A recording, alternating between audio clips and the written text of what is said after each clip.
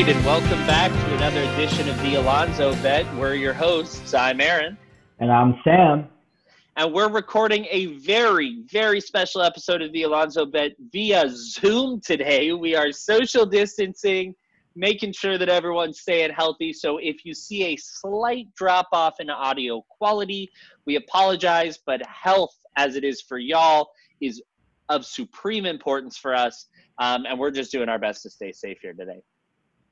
Yeah, and we have a really exciting episode for you guys today. We're sort of going to update you on the latest of the returns of the NBA and MLB. I know we talked about this last week, but there have actually been a lot of development since then, and there's very good news for the NBA. There was actually a plan approved for the restart of the season. We're going to give you all the details.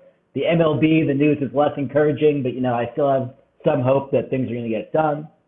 In Stat Corner, we're going to be talking about a Statcast stat that we sort of alluded to in the last episode when we did our Statcast primer, but this is outs above average. It's the new fielding stat that uses Statcast data. You can find it on Baseball Savant, so we're going to get into all the details of that.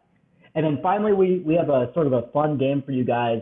We're going to be making all-decade teams where basically we choose for each position a player's sort of full decade of playing, but you can only put one player in each position and you can only use one player from each decade. So Aaron and I both tried to build this ultimate all-decade baseball team, and we'll see how much our lineups overlap, and you guys can let us know at the end who made a better team.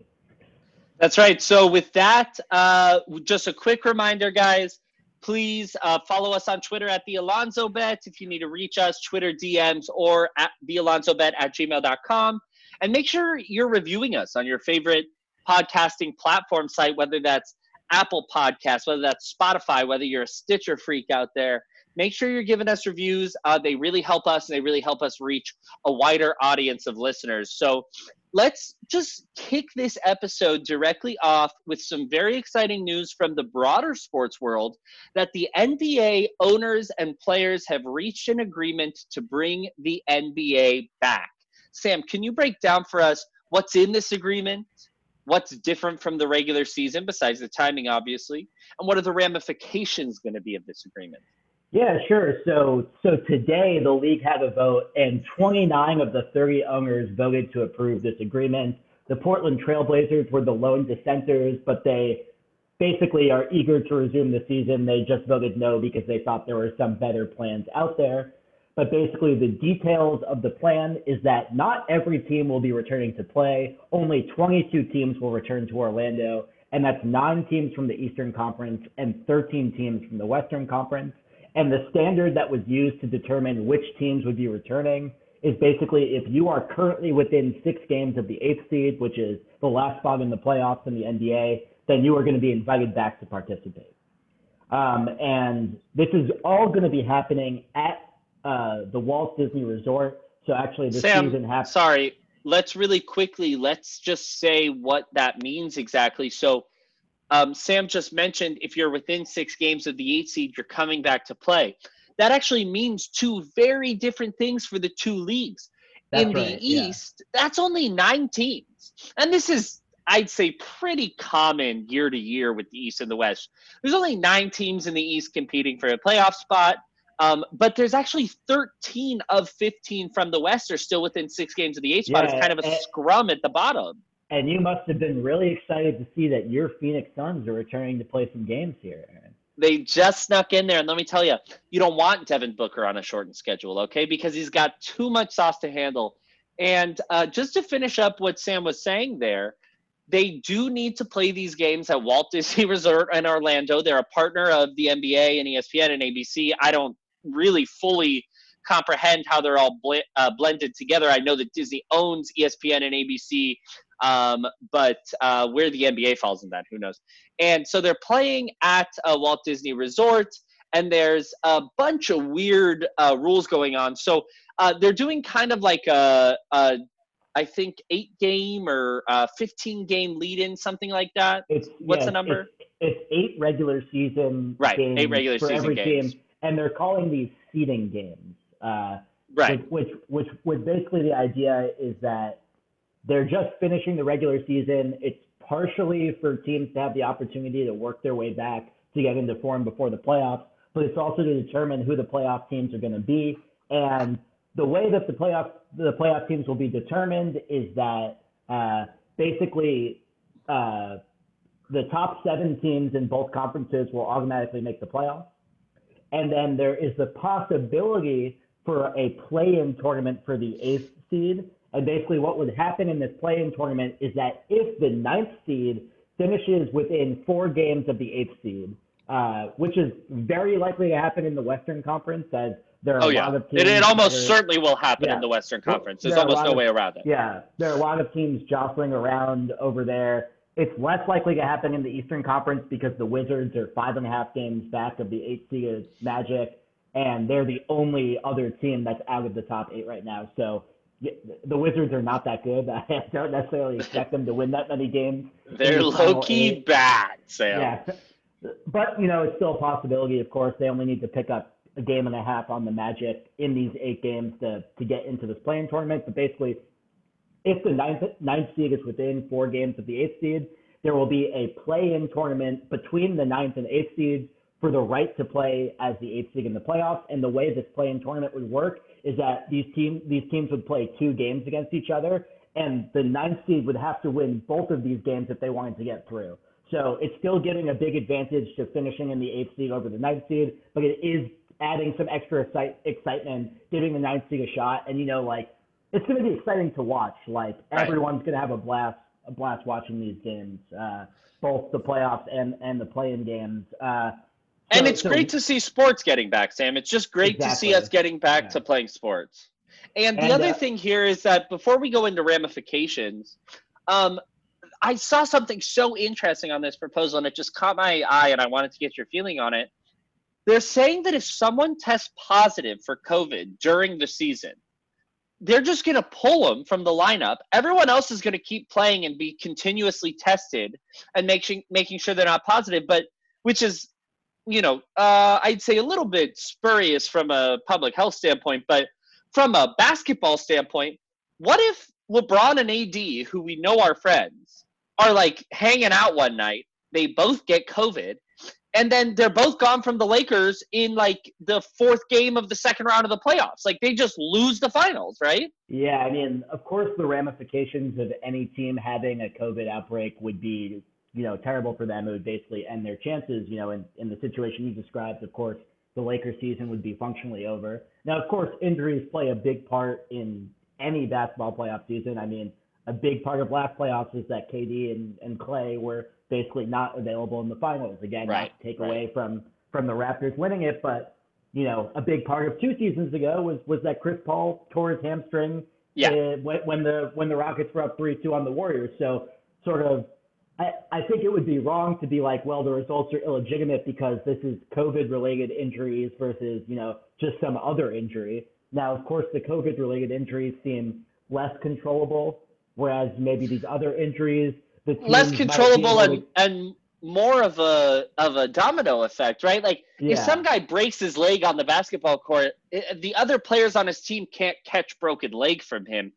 This is if one, the Lakers theoretically, they probably couldn't because there's still really good teams in the NBA, but especially in a shortened season, the Lakers could lose LeBron or AD this year and still have a good shot at winning the finals, right? And so if one of them were to break their leg, you'd be oh, that sucks, but at least they still got a shot. But if they're hanging out and they both get COVID from one another, it's a totally different situation. And I actually am prepared to be all right, well, if something like that happens and the Dallas Mavericks end up winning the championship this year, I'm not putting a lot of stock in that. Yeah, I mean, I think people's sort of evaluation of how legitimate the season is will depend a lot upon who actually ends up winning. Like you said, yeah, that's true. If it ends up being the Bucks or it ends up being the Lakers or Clippers, even if some other team got wiped out from COVID, people are still going to be yeah, well, these were the 3 best teams in the league. I expected one of them to win. So I do think that our evaluation of what was fair, what was legitimate, is going to be a lot of post rationalization to the results that we do end up seeing. But that's totally legitimate because it puts teams and I'm sorry to pick on the Mavs again, but it puts teams like the Mavs in a weird situation where like they have so much talent. Like Luka is a top 5 player in basketball right now, probably, or was this season. And they could win the finals in like a weird fluky season where like things just break exactly right for them. But if they do it this year, we'll almost certainly be like, oh, well, it's the COVID season and they really didn't deserve it just because we have these preconceived notions. Well, if Porzingis wins the finals with the Mavs this year, you might just I don't know what's going to happen to me. Oh, my God. So the other – yeah, sorry, go ahead. Unfortunately, the Knicks were not invited back because I really thought that, they're coming together. RJ is finally playing well. You thought they had a shot? I really think they could have gotten into that play-in game for the 8th seed, taken out the Bucks in the first round, and suddenly they're rolling. Now, you might remember the last shortened season for the NBA was 1999, and the Knicks were the 8th seed that year and ended up upsetting the 1 seed Heat and actually making the finals that year. So we could have seen something similar, but the NBA is against the Knicks. They didn't want to give them a shot. But if you guys are impressed with Sam's Mets fandom, if you're like, how does this man remain so dedicated to the Mets? His Knicks fandom is far more impressive. They just constantly tear the kid down. He watches every game and is so sad afterwards and then continues to follow him. It's extremely impressive. Unfortunately, as you mentioned, the Knicks will not be playing this year. Of course, the superior team, the Suns, will. But the other thing we want to mention here is that there's a huge timeline shift that results from all of this. And this is something that we can compare to baseball in a minute here, but they're talking about playing the rest of the season from about July 31st to October 12th. And that necessarily pushes back the lottery for the draft to August 25th. The lottery, by the way, under this proposal is frozen in at the records when the season was suspended. So since the bottom of the barrel teams, which are theoretically the lottery teams, are no longer going to be playing basketball, the NBA figures we're going to freeze the lottery positions. It makes sense. It's a little suspect, but it makes sense. And I think that is actually where Portland had their main dissenting opinion and why they voted against this. Portland wanted basically the results of these final games to have some effect on the lottery odds. Because my understanding as well. There might be some perverse incentives here where like it's not actually that great to be the 8th seed and play the Lakers in the West. So like the question is, are teams going to maybe tank out of the 8th spot and just try to get in the lottery? We'll see if it happens. I mean, like, I don't think Portland's going to do that. Like Dame, Dame wants but they can't. They can't right now under this formula because the lottery's set. No, but the 14 teams in the lottery will include the 8 teams that are left out of the resumption. And the 6 teams that are in the restart but don't qualify for the playoffs. I do think the odds are set with the current records, but like who actually gets into the lottery will still be determined by who's not in the playoffs. That makes sense.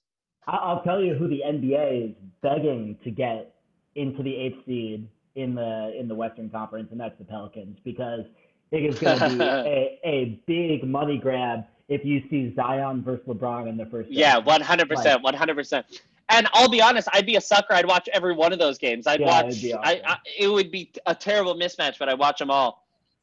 So we're going to move from the National Basketball Association, which came to this agreement. Before we move on, one more point is that maybe I missed that you said this, but the fact that the season's getting pushed back to end in October is not only going to delay the lottery, but it's also going to delay the start of the 2020-2021 season. Yes, I'm sorry. That is where I was going with that. Yeah, so typically, you'd see the basketball season start in October, but what we're going to see here is that the NBA has floated December 1st as a start date for the next season, although I think players have sort of pushed back a little towards that. They think the layoff time is too short, and you might end up seeing start times as late as Christmas, which would be an interesting start time for the NBA because Christmas basketball is like sort of the equivalent of Thanksgiving football. It's a big day for the NBA season when it comes to regular season basketball. So I think it would be kind of. But that's because it's like right around the middle, kind of like it's a big point.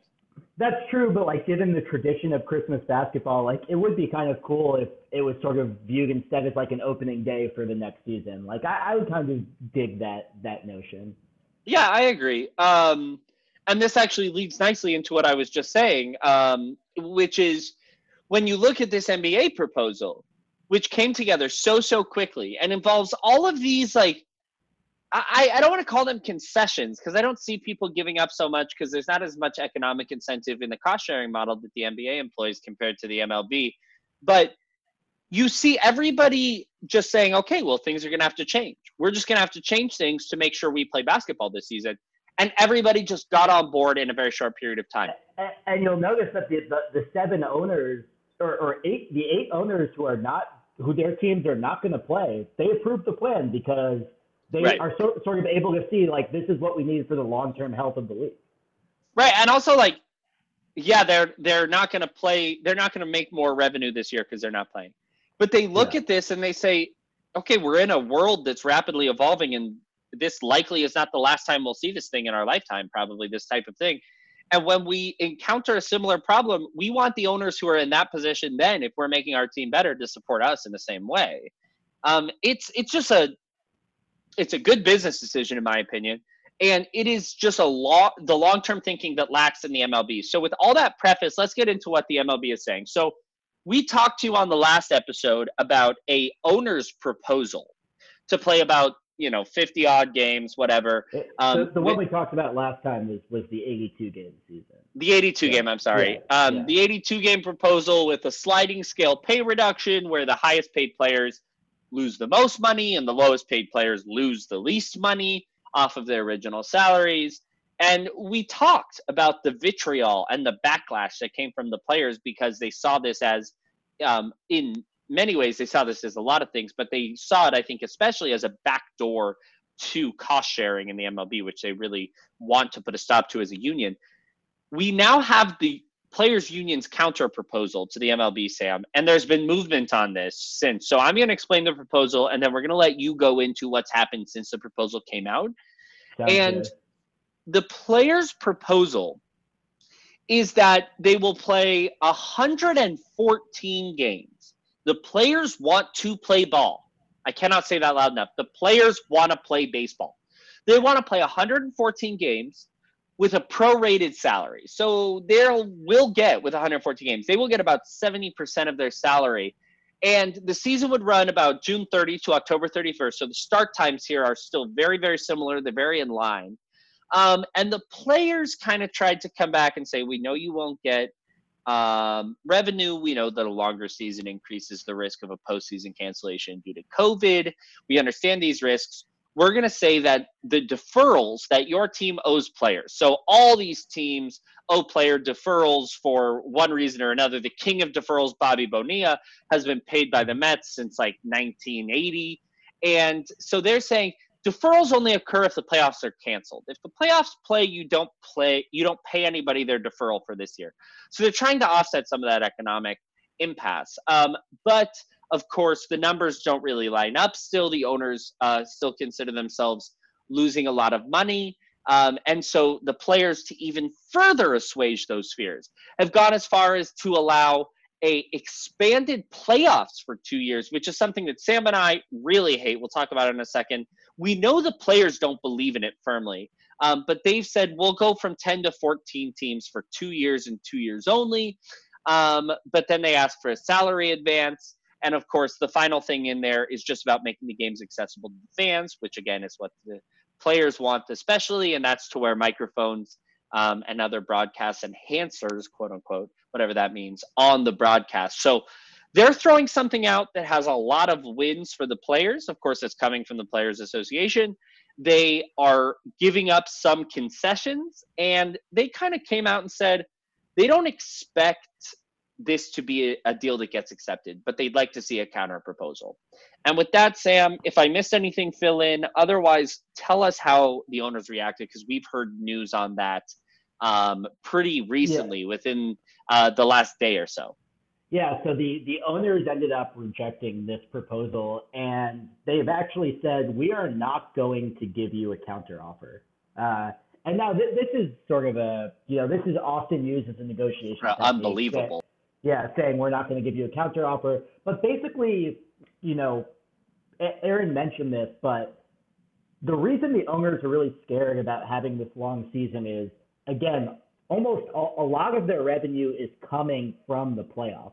So the longer the regular season is, the more likely it is we get a second COVID outbreak and the playoffs ended up being canceled. Now, the players did offer these salary deferrals if the playoffs are canceled, but the deferrals still would have to be paid in the future. The owners still view this as a loss of revenue. But this is why also the players said, okay, we'll go to extended playoffs for 2 years so you could even make up more revenue. But the owners are just very scared about the prospect of the playoffs being missed. And because of this, the owners have they have not actually given this proposal to the to the players, but they have leaked sort of what they are considering to the press. And what this is basically, instead of having an 114 game season with prorated salaries, we would like to have a 50 to 60 game season with prorated salaries.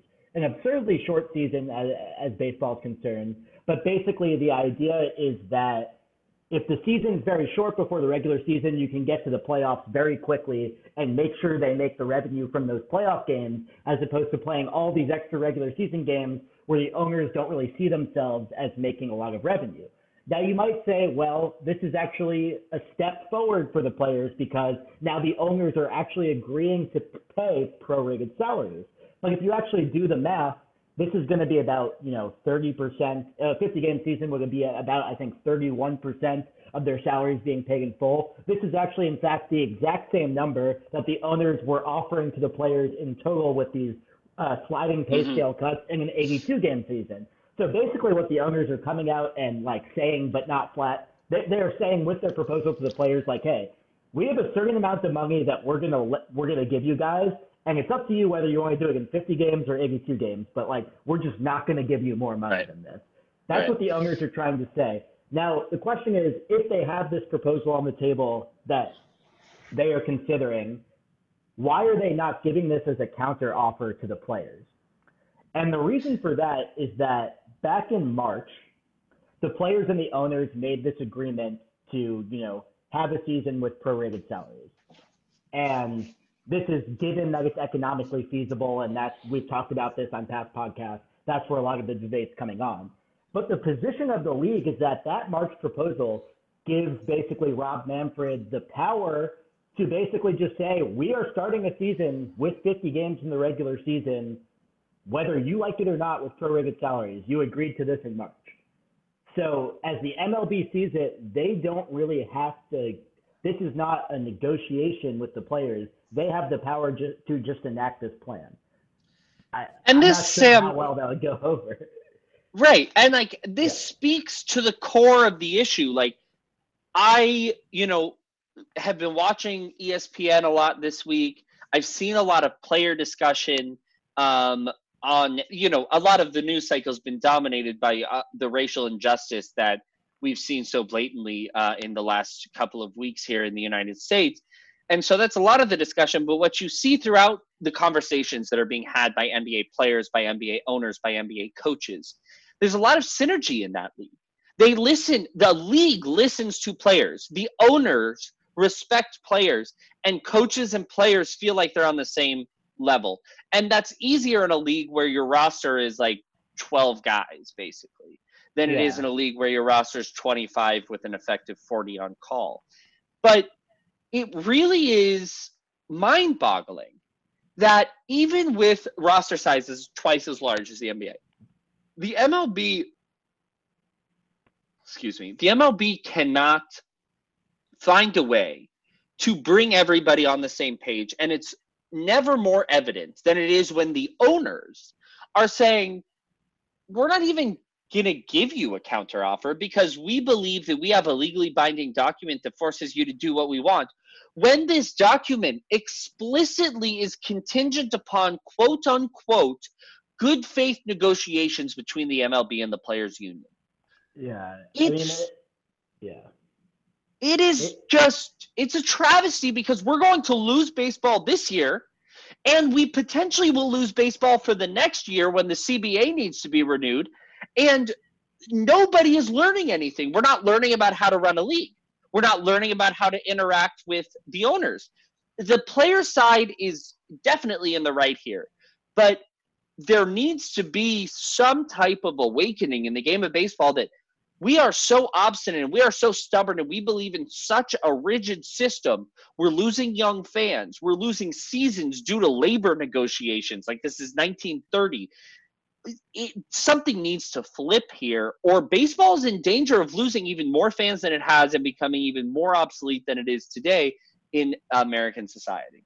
Yeah, and that's not to say that the fact that the owners have not submitted a counter proposal means that baseball is not happening this season. I still think there is a path to it happening, although the clock's running out. If they want to start the season at the end of June, they need these guys to start a second spring training really in a week or so. Maybe they might start a little bit later, but again, that makes it more likely that the playoffs end up running into the second pandemic. There's one question. I think plausibly, Sam, just to finish that thought, I think plausibly, if the season's going to be played, we will reach an agreement within the next 10 days. I think anything longer than that is something that's already shown to be unacceptable by the owners. And I don't see it happening if it doesn't happen. Yeah, and to add to that, that's why it's so weird that, for instance, the players submitted this proposal to the owners at the beginning of the week. It took the owners 3 days to reject it and not even give a counter proposal. It's just where's the urgency in these negotiations? And do the owners even do they even care if a baseball season happens? Now I have one question I wanted to ask you, which is basically we talked about how legitimate the basketball season would be if, some star players got COVID.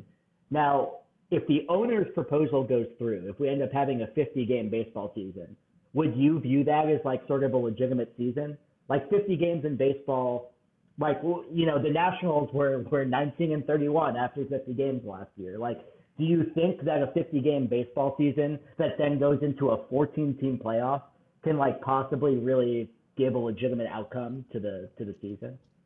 I mean, do we ever talk about the 94-95 World Series? Yes, these people will hang trophies and they'll celebrate, and their fan base will call the championship legitimate. Certainly I will if the D-backs come out with it. But no, if you play a 50-game season, so even at 82 games, I'm putting a big asterisk there. At 50 games or 51 games, whatever it is, that is basically within the margin of error for how teams perform. You can go back, I believe, every single season over the last 40 years. And with the exception of maybe 10, so maybe 75% of these seasons, you will see a bad team, a team that does not make the playoffs, have a 50-game stretch where they are the second or third or fourth best team in baseball. It's just not that crazy to play a third of the season well and to not have a good team. It happens all of the time. And so if we're going to have a 50-game season, I'm really with 14 teams in the playoffs. I mean, that actually doubles the craziness of it, because not only do you have this small season, but when you get into the playoffs, as we've talked about many, many times, anything can happen. And if you're going to have 14 teams in there out of a 50-game season, who's going to win the World Series? The Padres? The Marlins could win the World Series for all honestly, honest to God, the Marlins could win the World Series.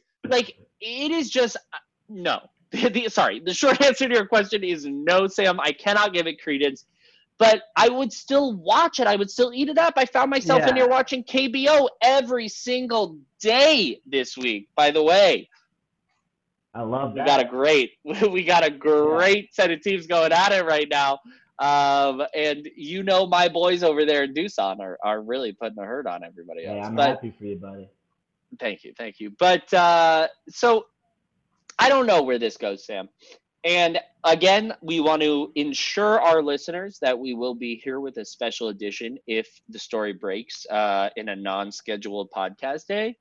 But right now, the economics, to me, maybe I'm pessimistic, they look insurmountable. I think the form of the negotiations, even if something comes this year, even if we get baseball this year, the form of the negotiations has hurt the long-term outlook of baseball as a sport. And something needs to change, and that thing is Rob Manfred. Yeah, I mean, I think he is a big part of the problem. I think the owners are possibly an even bigger part of the problem. But, you know, like we've said in the NBA, Adam Silver, David Stern in the past, he understood that the job of commissioner is a job of balancing the interests of the players and the owners. Rob Manfred is a puppet for the owners. So, you know, and in fairness to that's him, the problem right there. Yeah. In fairness to him, so is Goodell in the NFL. They just have true. Yeah. They just have a corporate structure that is far more effective at oppressing their players than the MLB does. That's true. But yeah, with that dark and pessimistic turn, let's move to everyone's favorite segment, and that is Stat Corner. And today we have a very fun stat we're going to be talking about, and that is outs above average. So in the past, we've talked about two advanced defensive metrics in UZR and DRS, but this is sort of the new wave of defensive statistic. It's outs above average. It's developed using Statcast data. You can find it on Baseball Savant. So Aaron, can you break down for our listeners what exactly is outs above average? How are they calculating sort of the defensive value of players? Absolutely. So as Sam mentioned, this is piggybacking off of our last episode where we mentioned Statcast. So as a quick primer, let's just remember that what Statcast does is they collect motion data. So they follow the motion of the ball, both its path and its rotation and its speed. They follow the motion of players on the field using two different systems. And they put these together to say, with a player positioned in this position, and a ball hit to this position on the field, so a certain amount of distance for a player to travel with a certain angle in a certain amount of time, they say this ball is caught X% of the time. And we will make a quick note here that in previous episodes, when we talked about averaging and when statistics try to make a prediction about how likely an outcome is across the entire league, you have to look at a time frame, and we actually talked about this in UZR and DRS. They look at different time frames, 1 versus 3 seasons. The metric of outs above average does not have publicly available data on how large its quote-unquote bins are, how much time it's looking over. At least as far as we're able to find. So if any of our listeners actually know the answer to this, we'd love if you let us know, and we'll let we'll let the rest of our listeners know next episode. But as far as we know, please. I do not know sort of the averaging interval they use for calculating catch probability. Right. So to get back to it, they take this batted ball data, where's the ball going, how fast it's going, yada, yada, yada, and they take where the player is, and they take the time that a player has to make the play, and they calculate how often does someone do this. So let's say there's a lazy fly ball hit to center field. Its exit velocity is about 70 miles an hour. Its distance is 270 feet, and the player had to go 10 feet in 10 seconds. That catch probability is 99%. So if a player does it, he gains 0.1. If he doesn't do it, he loses 0.99. And so immediately something you may see from that is that these outs are not turned into runs like they are in DRS or UZR, where they take the out that you may get, they turn it into a run, and then your UZR or DRS is actually calculating how many runs you saved in defense. Outs above average just tells you how many extra outs a player gets on defense than the average player in the league. I will note, though, that actually a new recent feature on Baseball Savant is that they will convert these outs to a run value for you guys, where basically they find that the average out is worth more in the outfield than in the infield because, you know, hits in the outfield can turn into like doubles and triples, whereas most hits through the infield can turn into singles. Right. And so, as actually Sam just alluded to, this statistic was originally only for outfielders, but they've extended it to infielders. They've recently made the improvement for direction. It used to just be like where's the ball going and how long do you have to get there? But now they're saying, are you moving to your left? Are you moving to your right for directional outs above average? So you can see that Victor Robles, who led MLB in outs above average last year, actually was far, far superior to his left than he was to his right. And, that's his glove hand, so it's not crazy. But it is interesting to look at all these things. And I think what's important to mention here, Sam, is that this is the next wave of generation, or sorry, the next generation, the next wave of statistics. This is taking raw data about the path of the ball and the path of the fielder or the path of the pitcher's pitch to the plate, and turning them into something that makes a very broad, very general, very context independent assessment of how good a player was. And outs above average is the first expression of that in the Statcast era, I would say. Yeah, and I think it's important to note, like, we're saying this is the next step in defensive data over UZR and DRS. And maybe you're sitting there at home and saying, like, well, why is this stat actually doing a better job of tracking defense than UZR and DRS? And I think basically the main point is that by knowing the fielder's positioning at the beginning of the play and exactly how much ground they have to cover to get to a ball, you can sort of get past all the noise and sort of shift data and positioning of fielders before that is sort of a problem in UZR and DRS, because what UZR and DRS have to do is they have to rely on sort of measuring zones of the field using tracking services that rely on the human eye to basically look how players are moving. But what outs above average allows you to do is know exactly basically how far the fielder had to move to make a play and were they able to make a play. So maybe a good example of this is, imagine a ball that's sort of, the hitter gets jammed, they hit sort of a blooper into center field. Now UZR is just going to calculate for every, all the time that fielders have the same chance of making that play. But that's obviously not true. Now, if it was like a slap hitter like D. Gordon who had that hit, then the center fielder was probably playing pretty shallow. So they're going to have a better chance of making that play because they have less ground to cover. Now, if it was, let's say, Pete Alonso who got jammed, the outfielder was probably playing pretty deep, and this is going to be a hit a lot of the time. So this is sort of an example of how outs above average is more nuanced about how it's sort of calculating what the probability that a fielder makes a play is. And the other thing I think that bolsters that, Sam, is when you look at year-to-year correlation between outs above average and UZR and DRS, you see that outs above average is actually more reliable at predicting what a player is going to be like as a fielder than UZR and DRS. And I think that that is a testament to its success at using raw data as opposed to human intuition, because you cannot mask actual physical trends that exist in batted ball data, whereas the implicit bias or the air levels, it could just be that humans have 10% air, and so they're actually predicting the same levels and have the same R squared, but humans just have too much air in making these judgments. Whatever it is, outs above average does seem to be a little bit more successful at predicting year-to-year correlation, and in my opinion, actually does a little bit more context-neutral job and good job in a context-neutral sense of predicting how good a player was at converting batted balls to outs versus the rest of the league in a given year.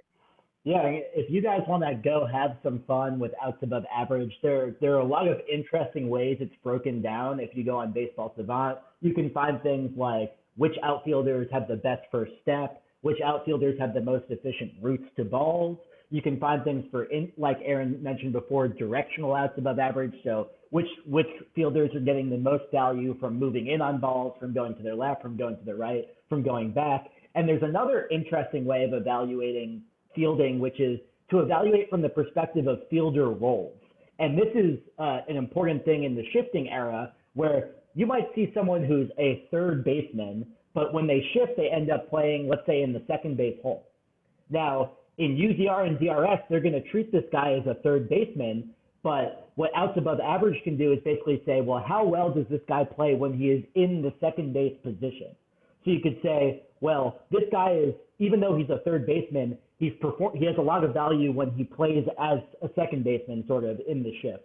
And that's just another interesting granular piece of information that outs above average is allowing us to see. So there's a lot of awesome stuff that's being done with outs above average. They keep adding new things to it, making it more refined. And again, you can find all the details of this on Baseball Savant.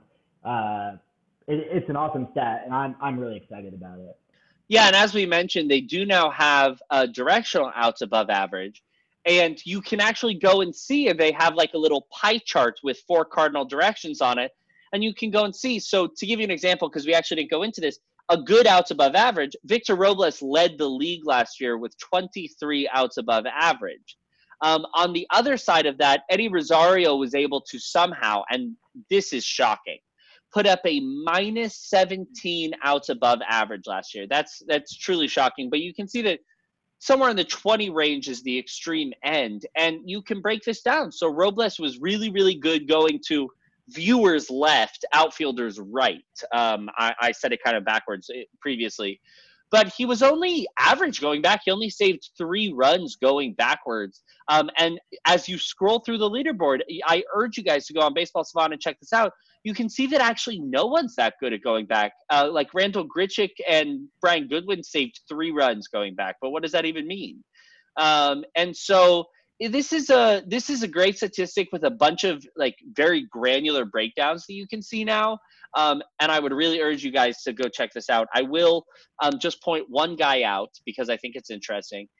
Bryce Harper saved 1 out above average last year. He didn't save any going to his left or going back. He lost 3 going to his right, which is, again, for Bryce, is actually his glove side. Before I said it was Robles' glove side, but it's not. Robles is a righty. But somehow Bryce Harper saved 4 runs going in, which is tied for the best in baseball. So coming in on a ball, almost nobody is better than Bryce Harper. He charges and he is fearless. But boy, can he not get to any other ball on the field, basically. So this is a great stat. I urge you guys to check it out. If we left anything on the table here, if you guys want to hear a stat, I know we sound like a broken record, but please reach out to us. We're breaking down new stats every single day. We love to look at these things, and we love to bring them to you. And with that, we will go into our very special segment today. This one should be fun. Sam mentioned it at the top. I will kind of remind you right now what we're going to do. We are going to pick a quote-unquote all-decades team. And what that means is that we'll be allowed to pick one player from each decade, starting in 1910 and ending in 2010. Or sorry, ending in 2020. So the 2010s decade is the last decade we can pick. We'll pick a full field, so that's all the infield, all the outfield, the catcher, the pitcher, and a DH, and we'll pick a closer. Again, only one player from each decade. So, Sam, with that in mind, how do you think we should go through this? Should we do decade by decade? Because that really was the hard part of picking this, for me at least. Yeah, let's go decade by decade. So we'll say who we had for each individual decade and obviously what position we put them in. So let's start with the 1911 to 1920 decade. And I actually filled out my starting pitcher there. I went with Walter Johnson. Walter Johnson compiled 71.3 WAR using the Fangraphs WAR metric over that decade. And I thought that was just a good way to get a pitcher out there. Pitchers threw more often back then. They threw a lot more innings. So it was more possible to amass value as a starting pitcher back then. So I thought it was good to sort of get my pitcher out of the way early. Yeah. So that's a good pick, Sam. I will start this by saying that when I do a decade, it's actually not 1911 to 1920, it's 1910 to 1919. Oh, wow. We should have discussed our definition. Yeah, we should have discussed this. I'm so sorry. But this was the hardest decade for me because I originally tried to shoehorn a guy who I think a lot of us know named Babe Ruth into this decade. But when I went to calculate his performance in this decade for 1920, it just wasn't fair anymore. Yeah, so I had to make some very Yeah, he was. Yeah. And I had to make some very last minute adjustments, but I think I came through with a good choice here. So I will say originally I had Babe Ruth in this spot, in the 1910 spot, but I had to change to Nap LaJoy. So I have Nap LaJoy. I have Nap LaJoy playing the Keystone here. This is actually my lowest WAR of any decade on the board. I originally had Rogers Hornsby playing second base, but I had to switch it up for Nap LaJoy. And it hurt me, I'll be honest. But I had to put him in there. Again, he has the lowest WAR of anybody in this list at 21.5 over this decade. But he was a heck of a player. He won 6 Gold Gloves in the decade. He won an MVP. And this is a guy who could hit the ball. He could field. He's a classic kind of dead ball player. But he's fun because a lot of us don't know him. Indian second baseman. I got to give the nod to a guy with a funny last name, Napla Joy. All right, so let's move to 21 to 30. And you're gonna call me an idiot for this one. I did not go with Babe Ruth, and I actually went with the guy who you said you wanted to have play second last decade. I went with Roger Hornsby. And Roger Hornsby had 87.6 WAR over this decade, so an incredible decade, averaging almost 9 WAR a season. And he had 97.1 if you started 1910 and go to 1920 and go to 1929. So I should have used your decade to look at a more defensible one. But basically, Babe Ruth was better over this decade. Babe Ruth was over 100 WAR in this decade. But the reason I had to go with Roger Hornsby is that outfield is just such a deep position. Like, you're just going to find great outfielders in a lot of decades.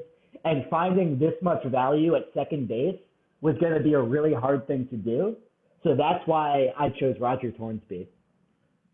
So if you're trying to amass a team with the highest WAR, Sam, I think you did a tremendous job. But for me, I'm making this all decades team. I can't leave Babe Ruth off the squad. So I shoehorned him in here in the 1920s. And guess where he's playing on the field? Where? Trick question. He's not. He's my DH. Okay. So I don't mind that. Although I would say maybe you should say. I'll admit this is a bit of a preview. I also cheated a little bit at DH. But the person I chose at DH has at least played a game at DH in their career. Well, look, Babe, I can promise you Babe would have DH'd if they had it back then, okay? Yeah, he did not want to be in the field. Yeah, and that's why I like the spirit of the pick, because Babe Ruth is the quintessential DH if the position had existed at the time. DH. Okay, so I appreciate that you like that, but you mentioned, Sam, he had over an 100 WAR. I don't think you did it justice, because he had an 129.4 WAR from 1910 to 1919 or 1920 to 1929. I'm sorry, and he was just an animal. That's the highest WAR on my entire list. He is the best player on this list in his decade. Maybe no one's had a better decade. Certainly, no one's had a better decade by WAR. And so I got Babe Ruth here in my 1920 spot. Maybe it's crazy that I left Babe Ruth off. It's a little crazy. Okay, but that brings us to 1930. Who do you got? So 1931 to 1940, I went with Babe Ruth's Bash brother, Lou Gehrig. He's my first baseman. Had a 66.6, the Devil F4 over that time period. Gehrig, just an iconic baseball player, sort of one of the original great first basemen, great power hitters. Like, I'm putting Gehrig there. I'm with you 100%. This one was a slam dunk for me. You left outfield. I left first base because I just thought you can find a stud at first base basically in any decade, and I had the 1930s at the end of my list, and Lou Gehrig slotted perfectly in here. So I'm with you 100%. All right. So with that, let's go to the 41 to 50 decade. And I actually had a lot of, I was really splitting hairs here between two guys, but I ended up going with Stan Musial. He had 65.5 F4 over this decade, although I will note that this is the decade where World War II happened, so a lot of these guys missed, I think, 3 seasons. So 65.5 WAR, that's really over, 8 seasons, even or 7 even. So it's much more impressive than it sounds. Let me hear who you got, and then I'll let you know who I was sort of weighing next to him. Well, I don't know who you were weighing, Sam, but if it's not the guy I took, then you're off your rocker ×2. I had Teddy Will here because okay. That's who I was weighing. But for the me, man wrote the book on hitting. And Ted Williams is a better player than Stan Musial. He had 4 straight seasons this decade, where he had an over 200 WRC plus, over 11. And if you include 1940, Sam, which does help Ted Williams because he was in his prime in 1940, But if you include 1940, he has a 70.1 WAR from 1940 to 1949. So he, the way I calculated it at least, is the leader in this decade. And also, he's just another guy. This is how I constructed my team. Like, Stan Musial was a great player, but I'm never itching for an all-time lineup that has Stan Musial in it, whereas Ted Williams is the quintessential hitter. He wrote the book on it. He's the guy, and so I had to have him on this team, and he fit perfectly. So let me say why I ended up going with Musial over Williams, and it's basically that Musial was like basically a right fielder, and Ted Williams basically only played left field, and there was a guy that basically I wanted to slot into left field later on, and I thought basically the drop-off between Ted Williams and Stan Musial was small enough that it was worth leaving Teddy off so I could slide this guy into left field later on. Well, you're not going to like this one bit, Sam. But I didn't tell you this. Teddy's my right fielder. Oh, okay. So yeah, I know he played mostly left field, and I know I told you I cheated twice. I know he played mostly left field, but he could get it done. And with my left fielder, who I imagine probably has the exact same name as your left fielder. I don't think he does. Really? Okay. They could both find a way to play right field. They can figure it out. Well, okay. If I'm allowed to put Ted Williams in right field, then I also choose Ted Williams. Okay. All right. So that brings us to the 1950s. I'm really curious here because this was my hardest spot, both on the field and in divisions. And I really. Who'd you pick? I picked Yogi Berra.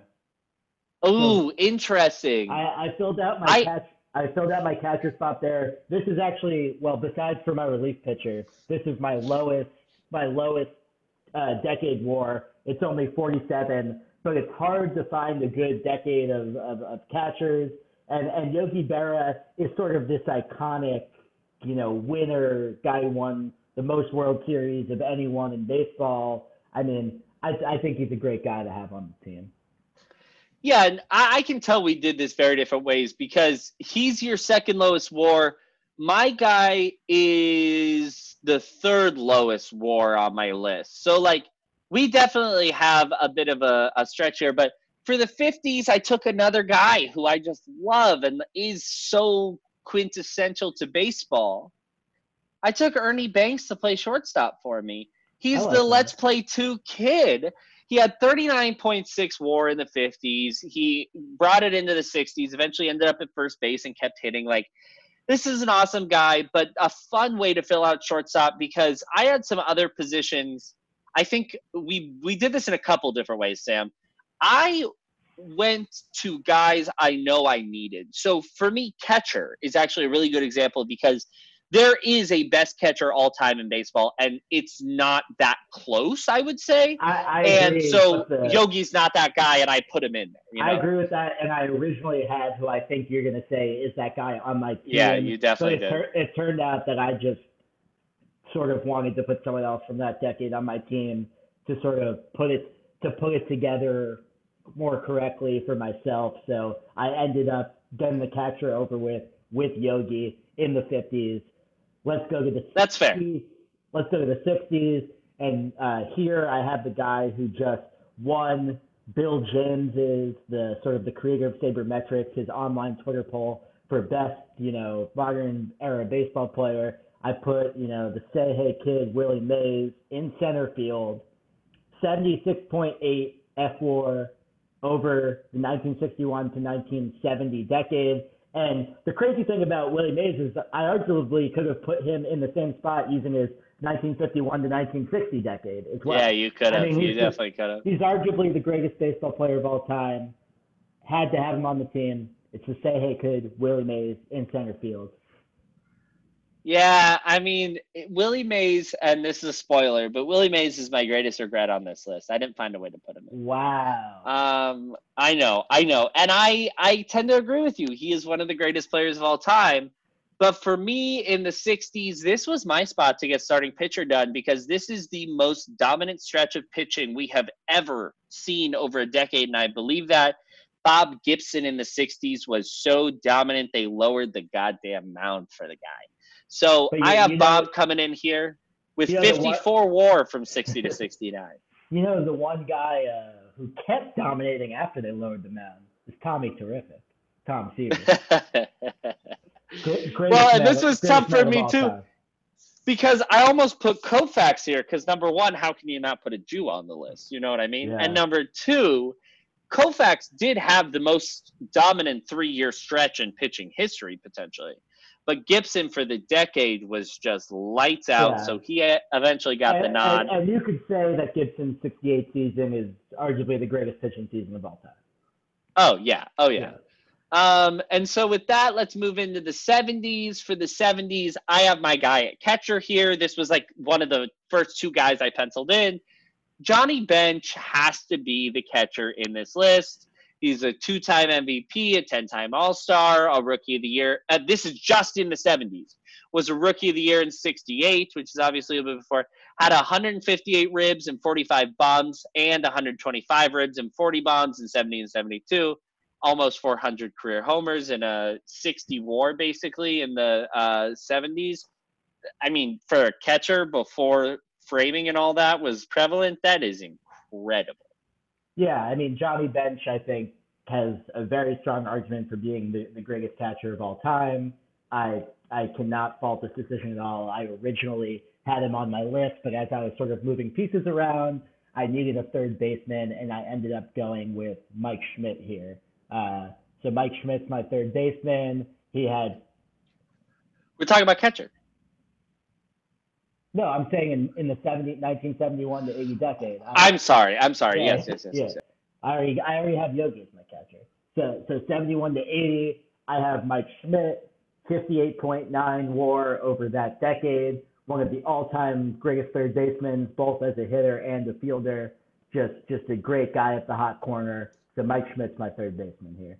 I'm sorry, I only get so confused there because Mike Schmidt is also my third baseman, but I have him in the 80s. He had 56.6 WAR in the 80s. Like, he's an all-time great, and I'm sure it helps that 1980 overlapped on both of our lists there because that was a great year for him. But, I mean, he had 12 All-Star games, 10 Gold Gloves, a World Series MVP, 3 MVBs. He's a stud. He's a no-brainer. So I also had him, and that's why I was, like, looking at you like, what are you doing? You know, we both have Schmidt. But you're right. We were talking about the 70s. I had Bench. You had Schmidt. In the 80s, I have Schmidt. Who do you have? In the 80s, I actually filled out my relief pitcher here, and that is Lee Smith. Longtime leader. I hate that. Longtime leader in saves, 20.3 WAR over the decade. But you had to get your relief pitcher in there somewhere. And you really can't start doing it until the 80s. I had guys I wanted to put in every decade after that. So I had to go with Lee Smith there. But okay, so I understand that because I went through the same mental gymnastics that you're describing. But I had Trevor Hoffman here, and I had to take him out because Trevor Hoffman cannot be on any all-time team the same way Lee Smith cannot be on any all-time team. Lee Smith, and no offense to Lee Smith, by the way, who I'm sure is just a great guy. But Lee Smith, flat out, sure, he saved a ton of games, okay? Lee Smith saved 478 games in his career. What was his career ERA? A hair over 3. But he had seasons of 582. He had seasons of 388. He had seasons of 357. Yeah, but he only amassed. None of those were in the 80s, though. He only amassed 26.6 career WAR in his career. But okay. I know who you're gonna have as your closer, obviously. But let me say that in the decade where I think you chose him, he had 22 WAR. Lee Smith had 20.3 WAR in the 80s. So it's just like, yeah, I agree that the guy you're choosing is the greatest all-time closer, but we're just talking about taking this guy for a decade. And if we're taking the 80s, I think I'm getting almost as much value out of my closer just from that decade of Lee Smith in the 80s. And then that's going to. So I just want to make 2 points. In my calculation, Lee Smith actually has 2.2 less WAR than in yours because in 80 he had a 0.2 WAR and in 1990 he had a 2.4 WAR. Fair. And Mariano has 1.4 WAR more than you're counting. So we're talking about a 4.2 WAR swing between these two guys. Okay, that's fair. And that's fair. so let's just keep that in mind. To be more clear about our decade definition. That's right. Before we That's started.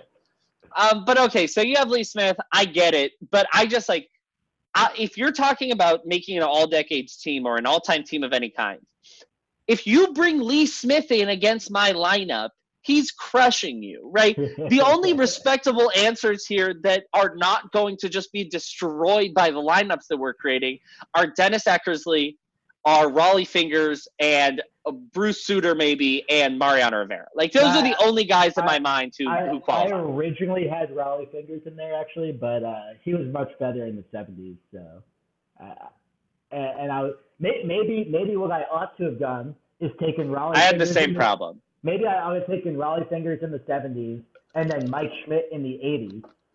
Maybe that would have been a better solution. That would have worked. That would have worked. Yeah. Maybe that's what I have to have done. Hindsight is 2020, and so we'll just have to move on from the 80s, where once again I had Mike Schmidt and Sam took Lee Smith. We're gonna move on to the 90s here, which is a fun one. And the only question is, did we take the same guy here, or did you take my guy in the next decade? Because my guy is Barry Bonds. That is also my guy, and I think where we disagree probably is that I slotted him at DH. And I can actually defend my decision to slot him at DH because he did play 4 games as a designated hitter in 1999 during interleague play. So Barry Bonds was at one point a designated hitter in the major leagues. Babe Ruth was not. But Barry That's Bonds, fair. Barry Bonds is my DH. If you look at 91 to 2000, he had 79.1 FWAR. I'm not sure what it was. And 90 to 99, he has 78.1 FWAR. So we're only off by 1 win. So we both. So that one's a slam dunk. We don't even need to talk about Barry. The guy's a legend. And if you ask me what year I want Barry Bonds, I want him in 2003, actually. But if we're talking about what decade, he was actually better in 90 than he was in 2000. He was 78.1 WAR versus 62 in the 2000s. 01 to 04, Bonds is arguably the greatest 4-year stretch in modern baseball history. Yes, that's correct. He was out of the league, by 07, so you're missing 3 years of a decade. And, of course, 1990 to 2000, Barry Bonds is a Hall of Famer in himself, so right. that's a great pick. With that, let's move to the 2000s, so 2001 to 2010. I slotted in A-Rod at shortstop. That's a great pick. That's a great pick. That's 70 FWAR over the time. And A-Rod, I actually originally had A-Rod at third base in this decade, which I think he probably split the decade about evenly between playing short and third. I would say so. But I ended up wanting to get Schmitty in there. So I have A-Rod at short. Who did you have? Well, I had Mariano here, and I almost had A-Rod. Yeah, I almost had A-Rod. And I think that's a great pick because A-Rod's an all-time leader in WAR. Well, he's not the all-time leader, but he is a all-time leader in WAR. He is one of the greatest players we've ever seen play baseball. He's one of the greatest players to ever play baseball. But when I was making this lineup, I was like, I cannot live with myself if anybody else is closing games besides Mariano. So I prefer having Mariano and Ernie Banks than I do having Lee Smith and A-Rod, even though their WAR calculations for their respective decades are maybe a little bit higher. But of course, I think that's a pretty fair point. That's part of the fun in this, right? Yeah. Is like putting guys together and trying to see how they fit. So that brings us to our last decade. And Sam, you may not like who I have here. Who you got? Mike Trout. I like that. he's playing center field. He took Willie's spot, though. That's the thing. Willie should be playing there, but I had to give it to Mike. Well, I have to admit that I cheated a little here, and I also have Mike Trout playing left field. And Mike Trout has started 77 games in left field in his career, which is more games than Ted Williams has started in right field. So if you get to put Ted Williams in right field, I get to put Mike Trout in left field. Okay, yeah, you're right. You're right. And this is why, I felt like I needed to get Willie Mays on this team. But then, how you pick anyone else but Mike Trout for this decade one other maybe defensible choice would have been putting like Miguel Cabrera at DH or something. Or like Pujols at first base. But that's really not 2000s. Yeah, not this decade. Yeah, that's really 2000s. Yeah. But actually, I was looking through like WAR leaderboards by decade, like pretty much every decade except this one, like there's a pretty close between like the top 3 or 4. Trout's like 30 WAR above anyone else this decade. Right. Like it's right. Insane. He has just been the most dominant player in baseball for a long time he's now. Just he's a transcendent player, 73.4 WAR over the decade. I cheated a little bit, slogging him in left field because I needed to have Willie Mays on my team, but how do you not put Mike Trout in from this decade? You just have to. So with that, Sam, let's actually go position by position and let's give our full lineup. So, we're gonna start a catcher, go around the infield, outfield, pitcher, catcher, DH, closer, whatever order. So, at catcher, I have Johnny Bench. I have Yogi Berra. At first base, I have Lou Gehrig, and let's say the decades too. So I have Johnny Bench in the 70s. You have Berra in the 50s. I have Gehrig in the 30s. And I do as well. And at second base, I have Nap LaJoy in the 1910s. And I have Rogers Hornsby in the 20s. At third base, I have Mike Schmidt in the 80s. But I also have Mike Schmidt in the 70s. At shortstop, I got Ernie Banks in the 50s. And I have A-Rod in the aughts.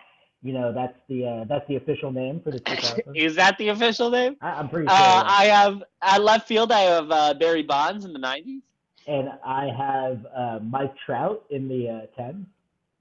In right field, I have Ted Williams, about 4 career games in right field, but I got him playing right field for me in the 1940s. And I have Stan Musial in the 40s as well, although, I would love to have Ted Williams. He didn't know he was allowed to cheat like I did. Yeah. In center field, I have Mike Trout in the 2010s. In center field, I have Willie Mays in the 60s. On the hill, I have Bob Gibson in the 1960s. And I have Walter Johnson in the 1910s. At DH, designated hitter, I got the one and only, the great Bambino, the Sultan of SWAT, Babe Ruth in the 1920s. And I have Barry Bonds in the 1990s. This was another little cheat, but he did play more games at DH than Babe Ruth did. Yeah, Babe Ruth, that's a small technicality, but we're going to let it slide. And finally, closing out games, I have Mariano Rivera from the 2000s. He's shutting things down on the hill. And I have the elite reliever of the 80s, Lee Smith, out there shutting things down on the hill. These are 2 remarkable baseball teams. We'll have to let us know on the comments of the video or on our Twitter account, whose team do you think is better? Who do you think would win? And also, who do we leave out? We know we forgot somebody. I know there's people out there clamoring for Home Run Baker or some random person to be on this list. So holler at us. Let us know who we left out. Let us know whose team is better. And we'll come with some of the feedback next episode. But I think that just about wraps it up for us here tonight. We really appreciate you guys stopping by and giving us a listen. We hope you enjoyed everything we went through. Please stay tuned for the next episode. We'll have more news on the developing situation in sports. We'll have another great Statcast corner, and we'll have a great surprise coming for you. So please stay tuned. Thank you guys very much for tuning in. Signing off for the Alonso Bet, I'm Aaron. And I'm Sam. That's all, folks.